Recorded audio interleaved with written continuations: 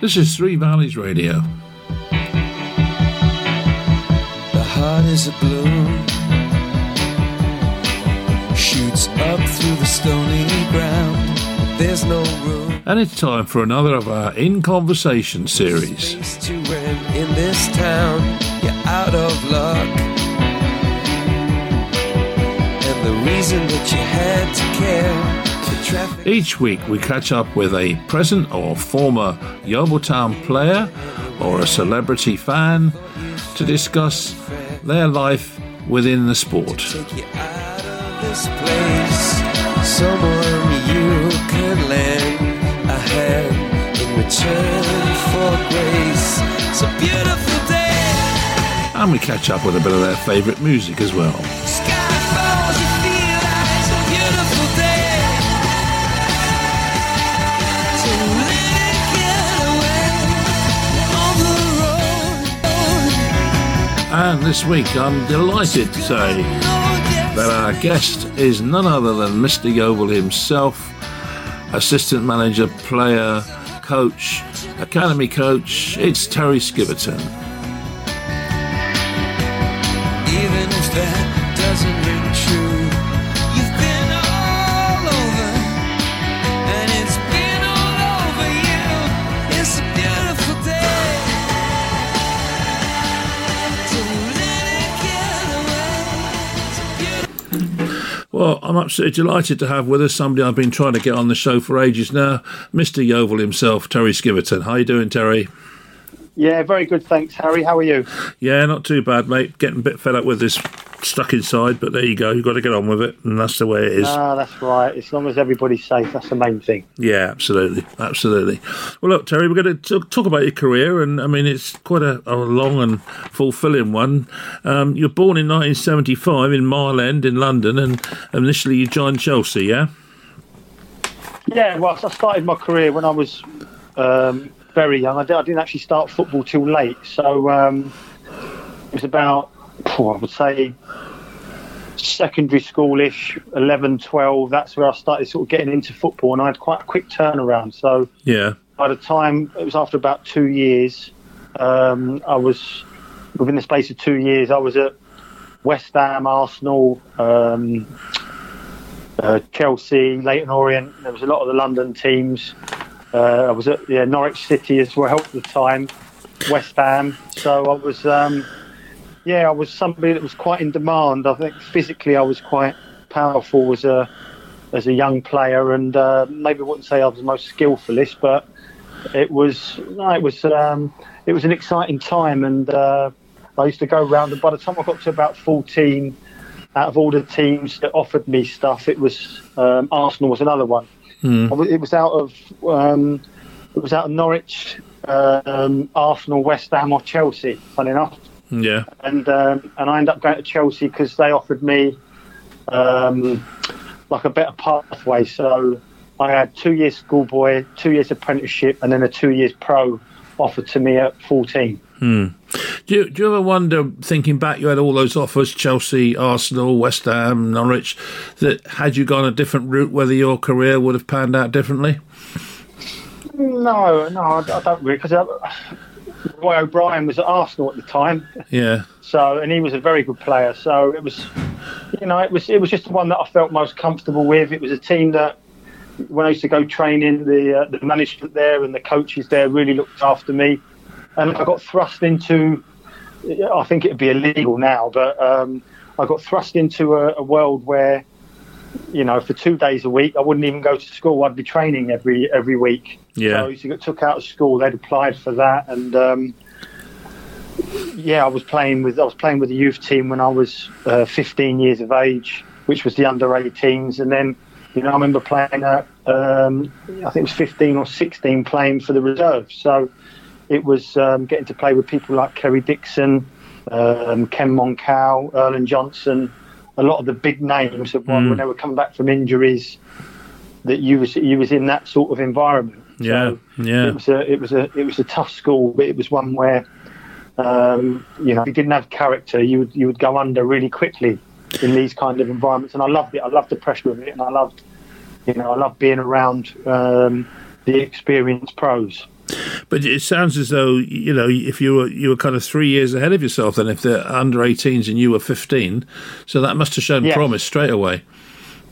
Yeah, I mean, in the under 18s at the time, it was people like Jason Cundy, Frank Sinclair, Damien Matthew, David Lee. So there was a lot of real sort of good up and coming young professionals at the time, and I was put into it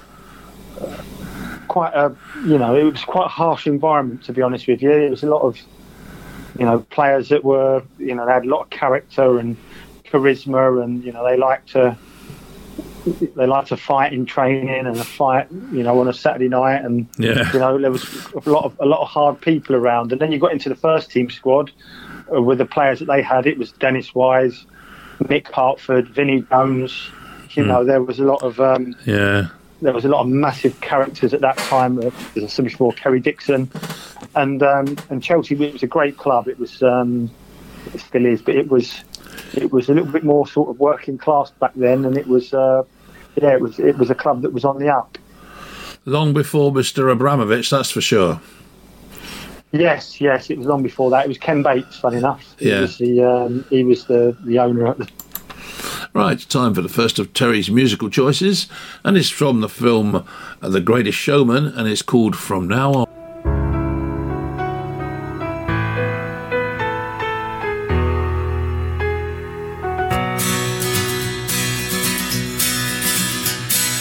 Drink champagne with kings and queens. The politicians praised my name. But those were someone else's dreams, the pitfalls of the man I became. For years and years, I chased their cheers, the crazy speed of always needing more. But when I stop and see you here, I remember who all this was for. And from now on, these eyes will not be blinded by the lights. From now on, watch, wait until tomorrow starts tonight. It starts tonight. And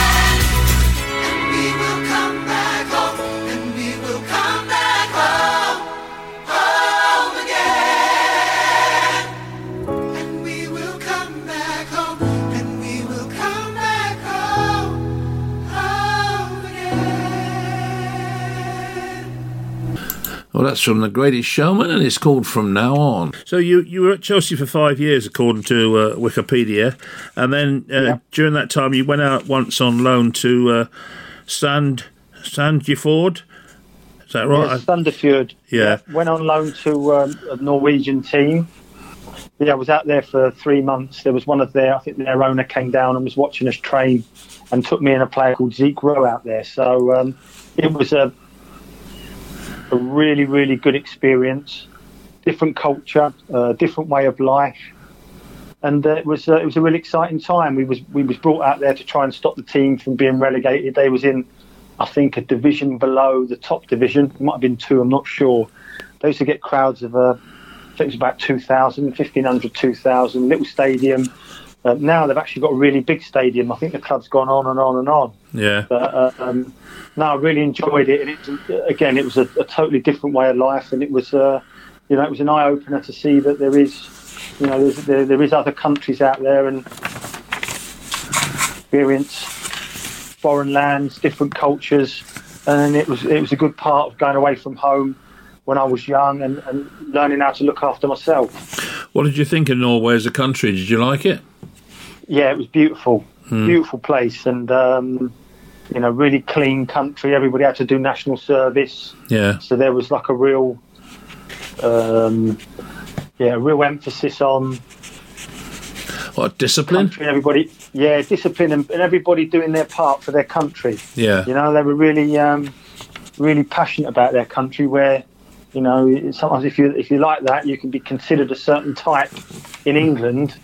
Over there, it was, it was a strength more than somebody saying it's a weakness or you're not so multicultural. So it was a good place. I really enjoyed it. There were some lovely people out there, and I had a fantastic experience, and it helped me when I come back to then, not have to sort of live at home and know that I could look after myself and live away from East London. Yeah.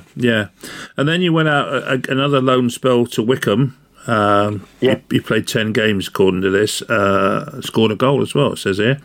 And then you finally you had a permanent move to Wycombe. Yeah? I first went on loan under Martin O'Neill.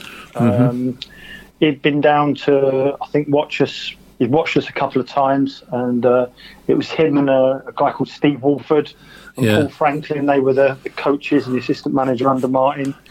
And I got asked to come in, play. I think Jason Cousins, the right back, he'd had an injury, so I got asked to go and play. I think it was I've actually played against them for Chelsea pre-season, and I was marking Cyril Regis, so rest his soul. So that was a little bit of a handful. I bet he was.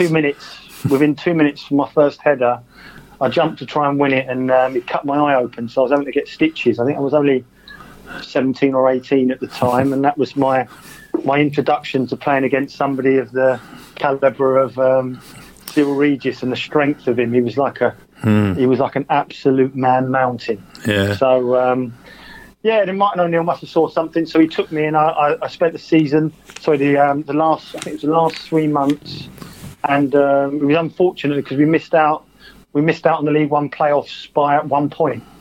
Yeah. So it was a little bit of a disappointing season, but I went from Christmas onwards, and it was magnificent playing under Martin O'Neill, real man manager, and a real tactician. Not so much on the training field, but on a match day, he was somebody that could really motivate people, and his in-game tactics and the substitutions and the way we get people going was it was something that would come on with the rest of my career. Yeah.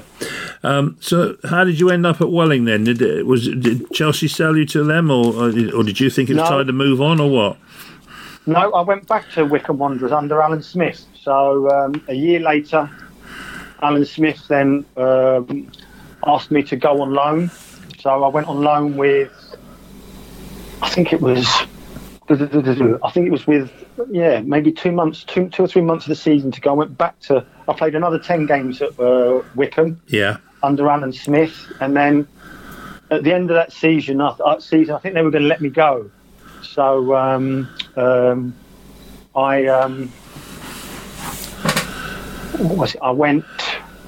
we played in a reserve team cup competition I can't remember what it was called. It was called Doxhill Cup or something like that. And we played against Fulham, and it was at Craven Cottage. Yeah. And I was playing centre half at the time, and we played. We actually won that cup final. I'd scored 2 from centre half, and I think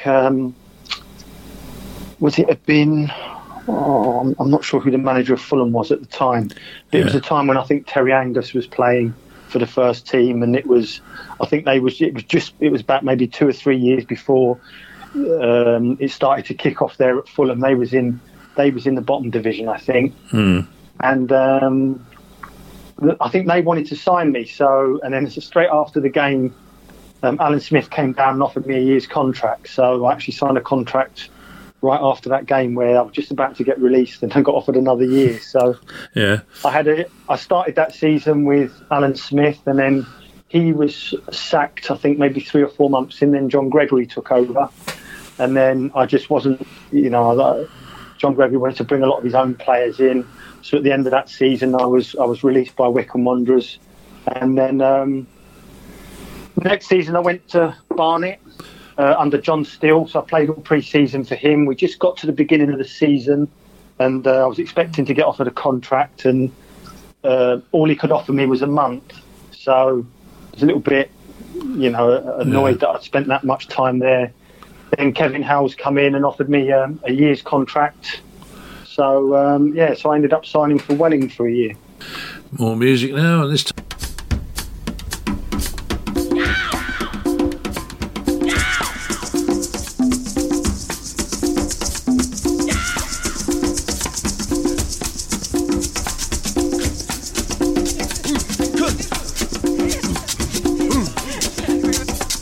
Please allow me to introduce myself. I'm a man of wealth and taste. I've been around for a long, long year. Stole many a man's soul of faith. I was around when Jesus Christ had his moment of doubt and pain. Made damn sure the pilot washed his hands and sealed his face. Pleased to meet you. Hope you guessed my name. But what's puzzling you is the nature of my game. Stuck around St. Petersburg when I saw it was a time for a change. Killed the Tsar and his ministers. Anastasia screamed in vain. I rode a tank, held a generous rank when the blitzkrieg raged and the bodies stank. Pleased to meet you. Hope you guess my name. Oh yeah. What's puzzling you is the nature of my game. Oh yeah. What's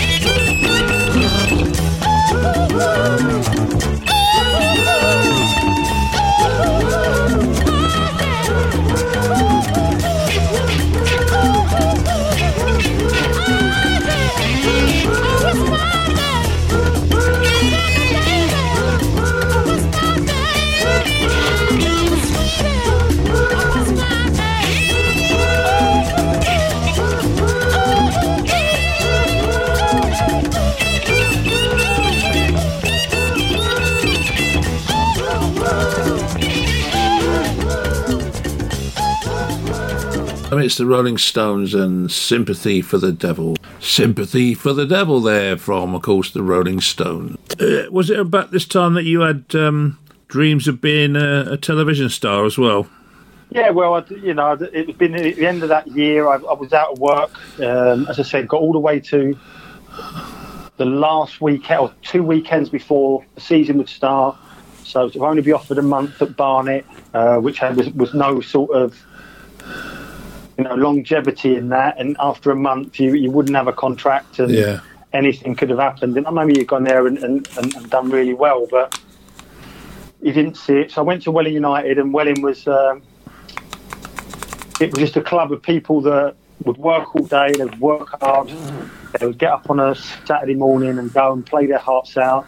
And we was like the underdog, so to speak, of the conference. I think they'd been promoted a couple of years before. And that was a real turning point in my career, I think, where I'd been a bit part player everywhere that I'd been, sort of been in and out as a young player. And, went there. I remember the manager was a fantastic guy, a man called Kevin Hales. I sat down with him and I just said, what's it going to take for me to get back into the league? I want to be a league footballer. I want to play 100 games in the Football League. And he just said, just be reliable, Terry, and start winning the ball in both boxes. Yeah. He said, you've been at Chelsea, you think you're a player, you think you can get the ball down. He says, you're going to make money by using your head and not your feet. And I went, what do you mean, by thinking? And he went, no, by just heading it 50 yards. He said, stick to what you're good at. Yeah. And I did that, and within a space of, I think, like a year and a half, 2 years, that was my chance to actually get back at a club that we felt really that could challenge to get back into the league, which was Yeovil. But while I was when I was at Welling, I had a couple of jobs as well. So I sold photocopiers, faxes, and computers and network systems. Yeah. With a guy called Paul Coakley that got me in. Were you any good at it? I really enjoyed it. I did the job for maybe 6-7 months. Was out. Got a company car, going out selling stuff.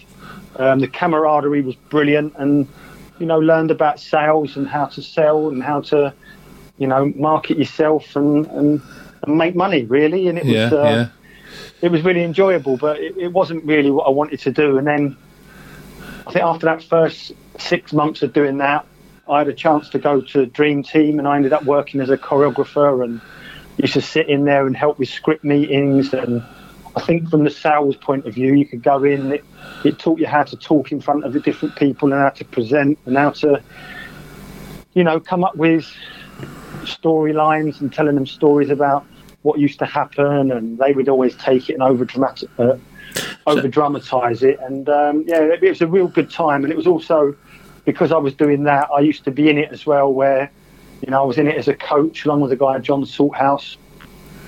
And the guy that was running it at the time and the producer was a guy called Rod Brown, really good guy, really clever guy, and the way that he would sort of mix up the kits and make Leicester City look like Harchester United. And we would film at Millwall, and he would do all these close-ups with the players, and he made it look so realistic at the time. And it was, I was part of that for, I think, 3 years I was.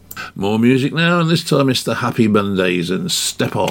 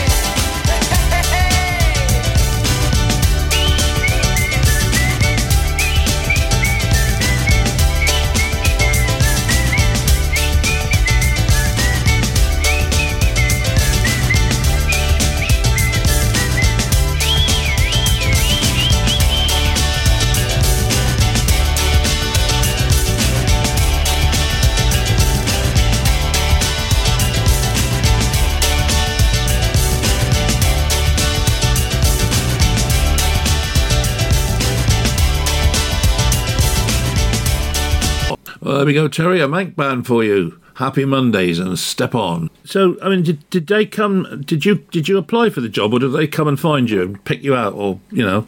No, they come and found me. So a guy called John Hollins was doing it at first. Yeah. And I think he was trying to go back into football. So what, the John Hollins, you mean? Yes, the old Chelsea player. Yeah. So, and there was a woman that lived upstairs, and she was actually working in the production side of it. And because I'd been out of full-time football, they were looking for someone that had been in professional football.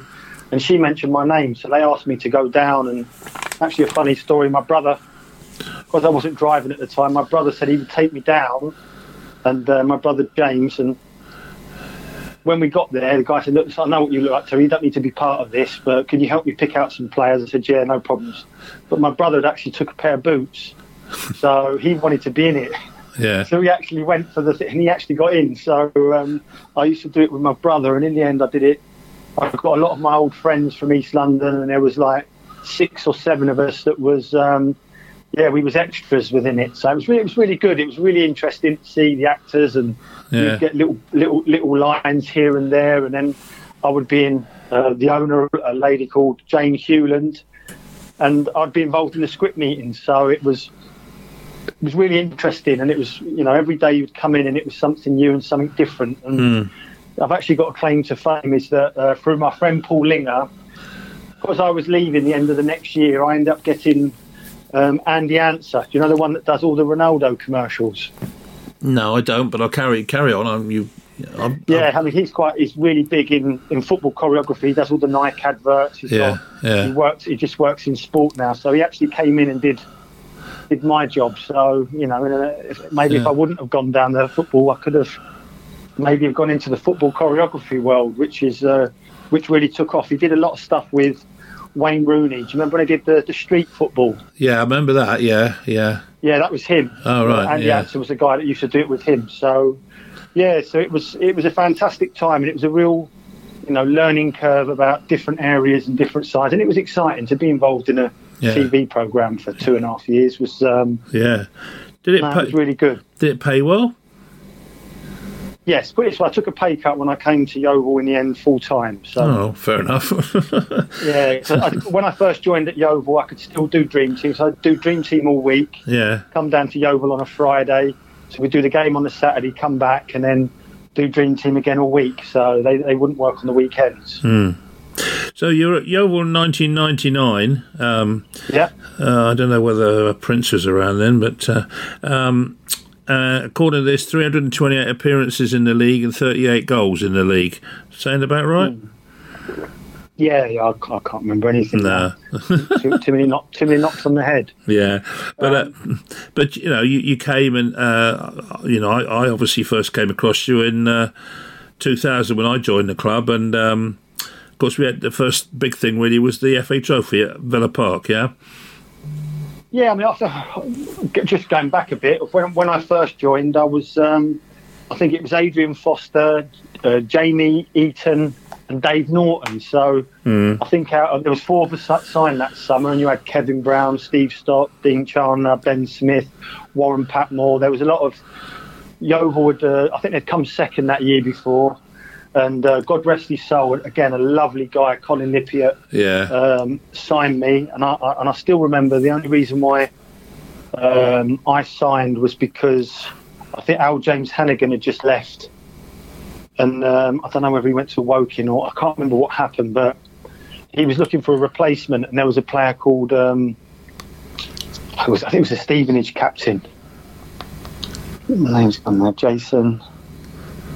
Oh, God, my mind's gone blank, but Colin went to sign him. He was his number 1. He was the non-league England captain, and he didn't get him, or he was quibbling for more money. Yeah. And then Colin rang me up and just said, "Terry, would you like to come?" And I jumped at the chance. So I think I was a couple of £100 a week cheaper than this other player that he was trying to bring in, and that was the reason why I came in.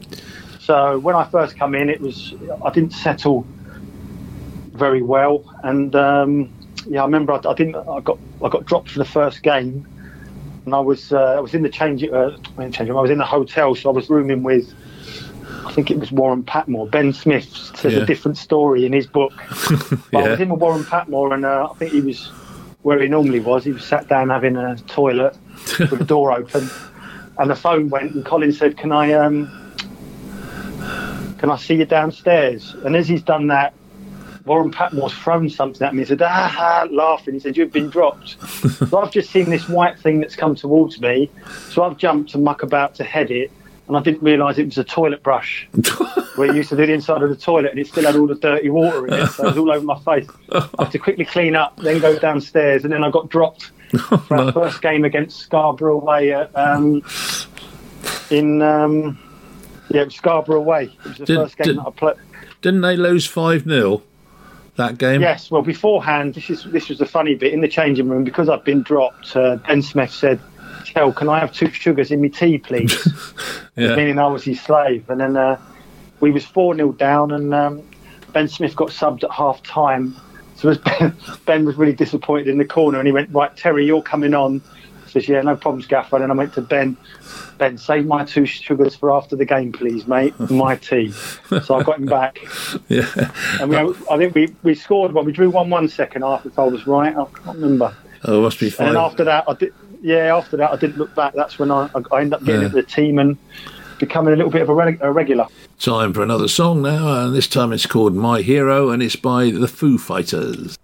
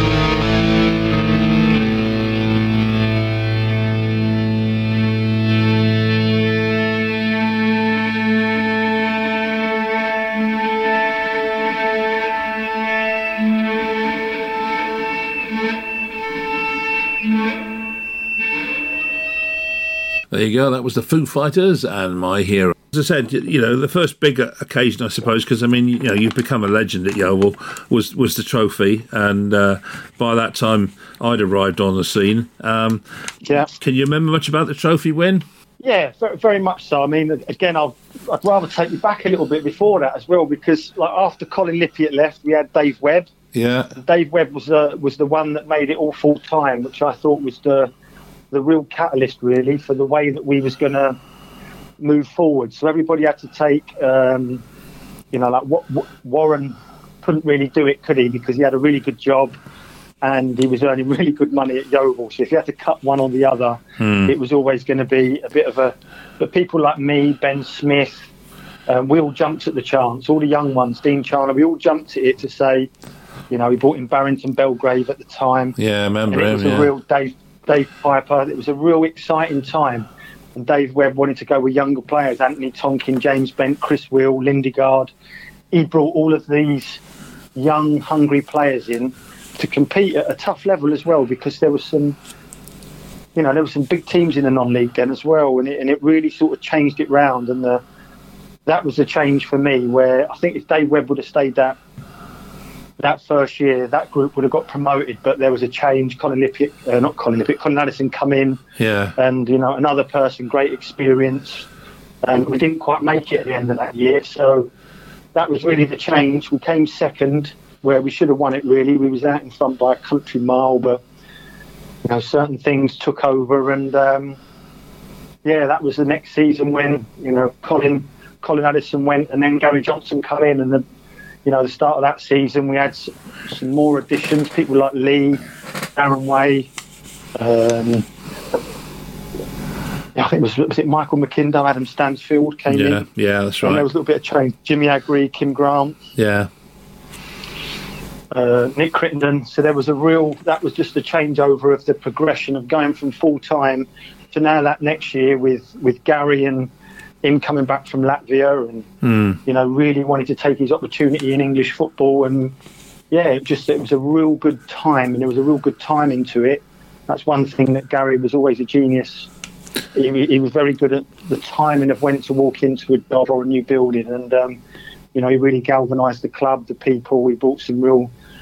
At the time, it was like new methods in of how to look after yourself, and the way that we trained and how we trained, and everybody living in the area together. It really took off, and that first season was magical. That ended up in winning the FA Trophy. Of course, he was well into that hydration, wasn't it? You would drink so much water every day. I always remember that one. Yeah, it's not rocket science now looking back, is it? But no. At the time, at the time, all he wanted you to do was just everybody had their own drinks bottle. That was all it was. Yeah. So, but he was just constantly on it. Yeah, he had a guy with him at the time, Mark Lader, who was like a psychologist that was starting to talk to the players individual, which was quite new at the time. And we had a real good. One thing that he did, he brought in people like Colin Miles that were really good characters. Yeah. Not just characters as in, like characters, Darren Way, again, Michael McKindo, all people that were really hungry and wanted to win. But, we all hated losing. We'd win a game and we'd already be talking about the next game. Yeah. So the winning was good, but when you got beat, that feeling was so much worse than the feeling you got when you won. Yeah. And that drove us all on. Yeah, exactly. And it was a horrible group. Like training, it was terrible. You asked people like Stuart Owsley and Steve Thompson, and if they gave a decision anyway, they'd be getting hammered off of everyone. So.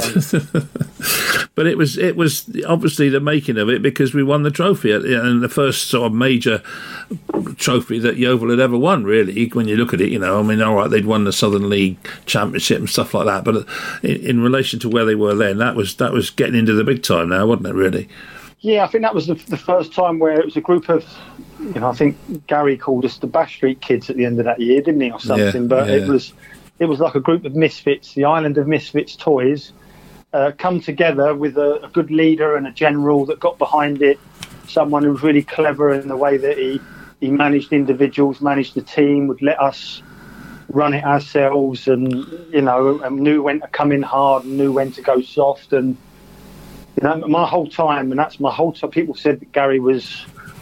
I thought he was a really clever man, and one thing was, I never had a cross word of him the whole time I was there. No, never fell out of him. He never turned around to me and hammered me. He hammered quite a lot of the other boys, but there was maybe one or two of us that never really got that. But the level of respect that you would give him and he would give you, especially me as a captain, was, it was stuff that I never really had leading up to that. The only person that was like that with me in the past was, obviously the manager Kevin Howells at Welling, and also, Colin Addison when he first sort of brought me in. So it was. So I'm not Colin Addison. I mean David Webb, that was the one that made me captain, because he knew me from Chelsea, and the way that we sort of moved on was exactly what we needed at the time. And with Gary, he sort of knew how to galvanise that, and he's gone and done that at numerous other clubs as well. Last of Terry's musical choices now, and it's called I'll Always Remember Us This Way, and it's by Lady Gaga. Letters on the sky, burning in your eyes. You look at me, babe, I wanna catch on fire. It's buried in my soul, like California gold. You found the light in me that I couldn't find. So when I'm all choked up but I can't find the words,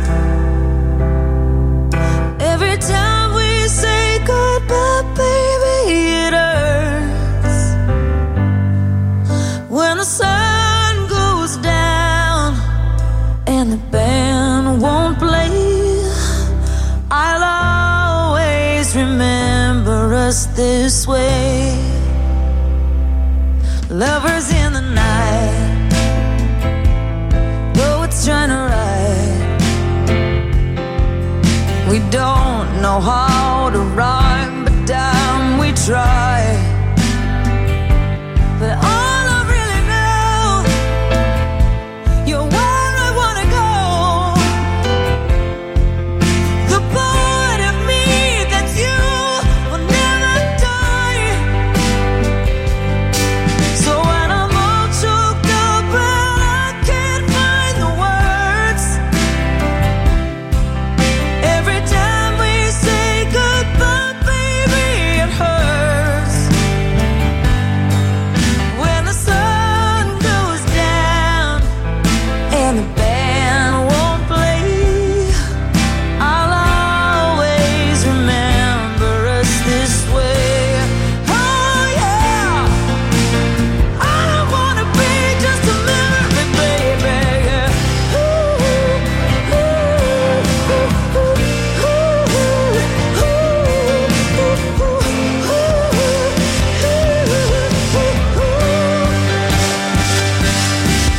when I'm all choked up and I can't find the words, every time we say goodbye, baby, it hurts.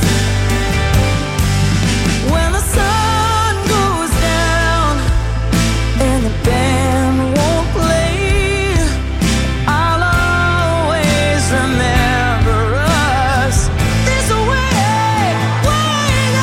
When you look at me and the whole world fades, I'll always remember us this way.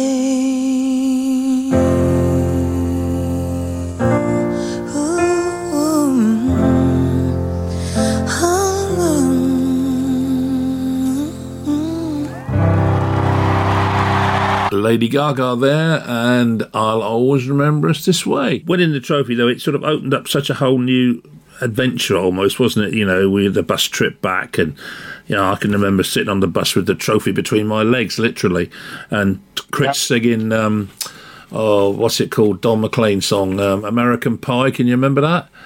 Yeah, I think that it took him the whole journey home to finish the song, didn't it? Yeah, it probably did, yeah.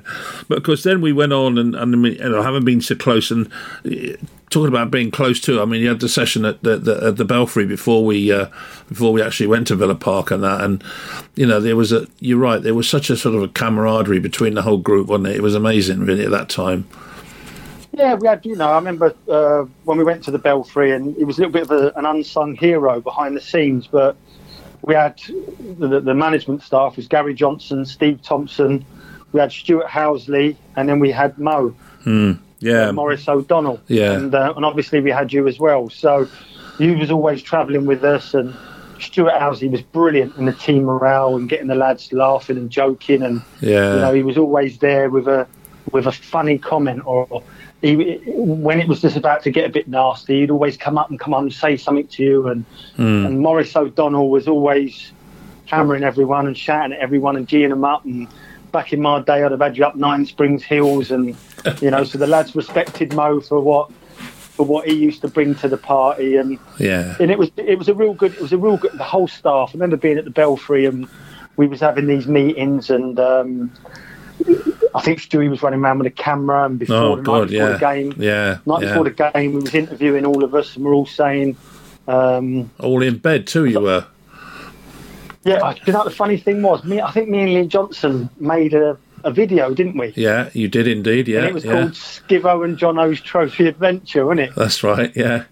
And I think you helped produce it for us, didn't you? So we had that, and had the camera that was running through, and it was.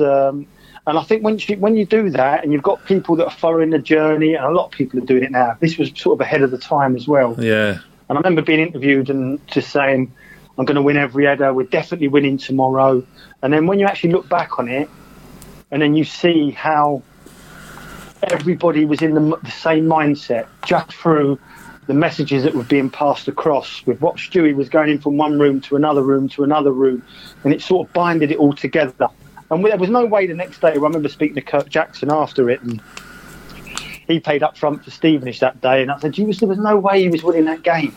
I said, Terry, we went into the game and we thought I said, no, mate, you'd lost it before you'd even turned up. I said, because of what we'd done. Yeah. And that's what made him end up coming to us the next year. And no, it was a magical time. And then as soon as we won that, I think we knew then that we'd got the formula. So the formula was there. All we had to do was just to make sure that we carried the momentum. That summer, I remember training even harder that summer. I didn't take a rest. Every day I was in the gym on the bike, because I knew the next season it was going to be coming up against, people like your Lee Trundles and, all of these good strikers, Grant Holt, and they was all in the division above. And as soon as we got promoted, I think when I first come, everybody said, Skiverton's not going to be good enough. We get promoted from the conference to League Two. He's not going to be able to handle it. He's too slow. And, you hear these certain elements that are out there where people always dismiss you. Someone will always say you can't do it. The midfield's too small. That was another one. Lee Johnson will get found out with Darren in League Two. And it was, you're always battling that, but it was just another chance for us to carry on. And we were so excited about getting promoted that the next year we always knew it was going to be important. Hold it there a minute, mate. I'm just thinking aloud. We're miles from the end. I'm conscious you've got time. You've got things to do. Should we sort of get to a point, and then I'll do a part 2 and catch you another day to get the rest? Would that be? Would that suit you better? I'm just thinking, because we've got all the bloody. I've had fucking four texts. Yeah, so that's a good little part. So if we could just finish off then and just do winning the conference, and then we'll knock at that. We can take league football and then management in the next one when we get together to do that. If that's okay. Yeah, no problem. Go on then. Okay. Yeah. So we won the championship, the conference, I should say. We won with a record number of points, record goal scoring. It just goes to prove that Gary had really built up a team, and the trophy win was the kind of start of it. But then we had a phenomenal season, didn't we, in the conference? Yeah, well, I just think it was, when you actually look at it, I remember, was it right at the beginning of that season, wasn't it? I I think Adam Stansfield broke his leg, didn't he? God rest That's his right. soul. In the did. first game, and it was a bad one. And I remember we all we had to play at Dorchester, if I'm right. So I remember I think I equalised right at the end. We played, I think it was Gravesend. Gravesend, that's right. Yeah, it was and we indeed. were so far off that first game that it was frightening. Because I remember we didn't really get at the traps that well. And I always remember as a funny story, we played against. Would it have been? I think it was Doncaster, and it was at Dorchester. And I remember Denver. Remember the big striker? Yeah, Denver? yeah. He went clean through, and he touched it. And the goalkeeper was a massive guy. I think he's been at Doncaster, Butler. And Denver went down a little bit too easy. And then the goalkeeper got sent off, and he was going mad. He wouldn't leave the pitch. So everybody was trying to calm him down. And then just as he's gone to walk off, and Darren Way, you know, no matter what you can say about him, just he was walking past, and this guy is 6'4" and he's 6 foot wide. I mean, an absolute animal. Yeah. He's walking past, he's swearing at everybody, and Darren Way's gone, if you want, mate, you can borrow my shower gel. Well, he's turned around and tried to grab Darren. As he's trying to grab Darren, I've grabbed him. Yeah. This guy has come and grabbed me round the back of the neck, so I've spun a little bit of the sly arm. Yeah. So in the end, the goalkeeper got sent off, Denver got sent off, and me trying to look after Darren, I got sent off. Yeah. So I think we ended up winning the game, but I just always remember that, looking at him, because I don't think Darren ever got sent off in his career as a player. Yeah. And I always remind him of that, saying, you trying to be clever, winding people up like he used to do on the pitch, ended up getting me and Denver sent off. And he still would admit it. And I had to walk down the tunnel with his 6 foot tall geezer, 6 foot wide. And as we walked in, we both started laughing, because he actually just said that was really funny in the end. So, oh, well, it ended friendly enough, then that's the main thing. Yeah, I think it would have been there would have been a few people go flying if me and him would have had to kicked off in the tunnel there. I know that. So I'm not so sure about the supports. But that season, as I said, after that, we got sort of galvanised. I remember it was, I think Kirk Jackson and Kevin Gall was our front two.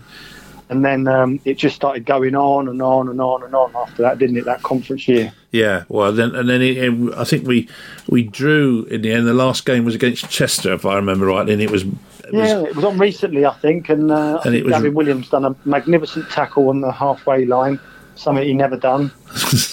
Beat 2 people, slipped Kevin Gall in, and Kevin Gall hit a shot that actually went in the goal rather than 5 foot wide with his fish foot. Yeah. We used to call him fish foot. It was like slapping a fish at football. But he was, Kevin was brilliant for us. Them few years he was here, especially that year we got promoted. He was, he was absolutely on a different level. He was the quickest player. Yeah. Over 25 yards. Any ball over the top, if he was ever in doubt, you could just put it into an area. You knew that he was going to chase it down. And Kirk Jackson, him and Warren Patmore was up there for me in them early days as the best players with their back to goal. Yeah. I mean, Kirk was so clever with his flicks, his feints, and the way that he would hold up play. He was a real good number 9 for us that season. Yeah, he was. That's right. No, it was a phenomenal season, and to get into the league after all those years, 108 years or something, wasn't it? They were trying to get in, and they finally made it. And to be a part of that was, because I remember I was going around taking pictures at the end of the game, and everybody was celebrating like mad. And I don't know, Plucky, I think, started it, and I had about 10 of you on top of me with my camera pushing into my chest, killing me. It was, but it was just that one of those days was.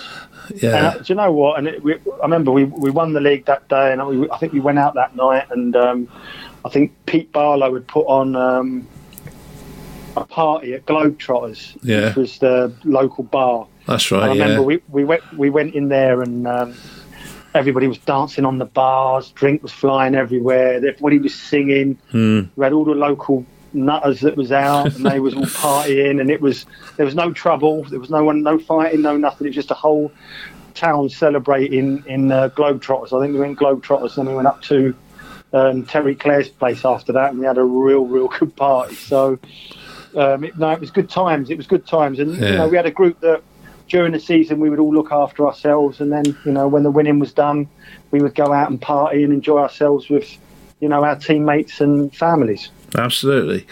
Well, look, Terry, thanks very much for doing this. We'll have to do a part 2 because quite clearly we've only just got into the league now, so we've got all that to come yet. So, sorry for being there for 22 years, H. That's why. Yeah, no. That's why I've never done it before, because it's like a. Yeah, well, you're a total it's pain. Than Rocky 1, 2, 3, and 4. Well, I don't think we have to go to 4, but we might have to go to 2. Yeah, no problems. I appreciate it, Tel. Thanks very much for that. Well, that was Terry Skiverton, and as you can imagine, he's had a long career at Yeovil Town, so much so that we're going to have a part 2 in conversation with Terry Skiverton, which will be coming up in the next couple of weeks. So keep your eye on Facebook and you'll know when it's going to be broadcast. In the meantime, thanks for joining us. Keep listening to Three Valleys Radio.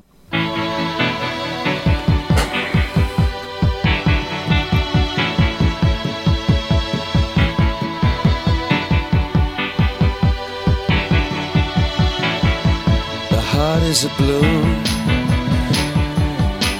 shoots up through the stony ground. There's no room, no space to rent in this town. You're out of luck, and the reason that you had to care, the traffic is stuck, and you're not moving anywhere. You thought you found a friend to take you out of this place, someone you can lend a hand in return for grace. So beautiful.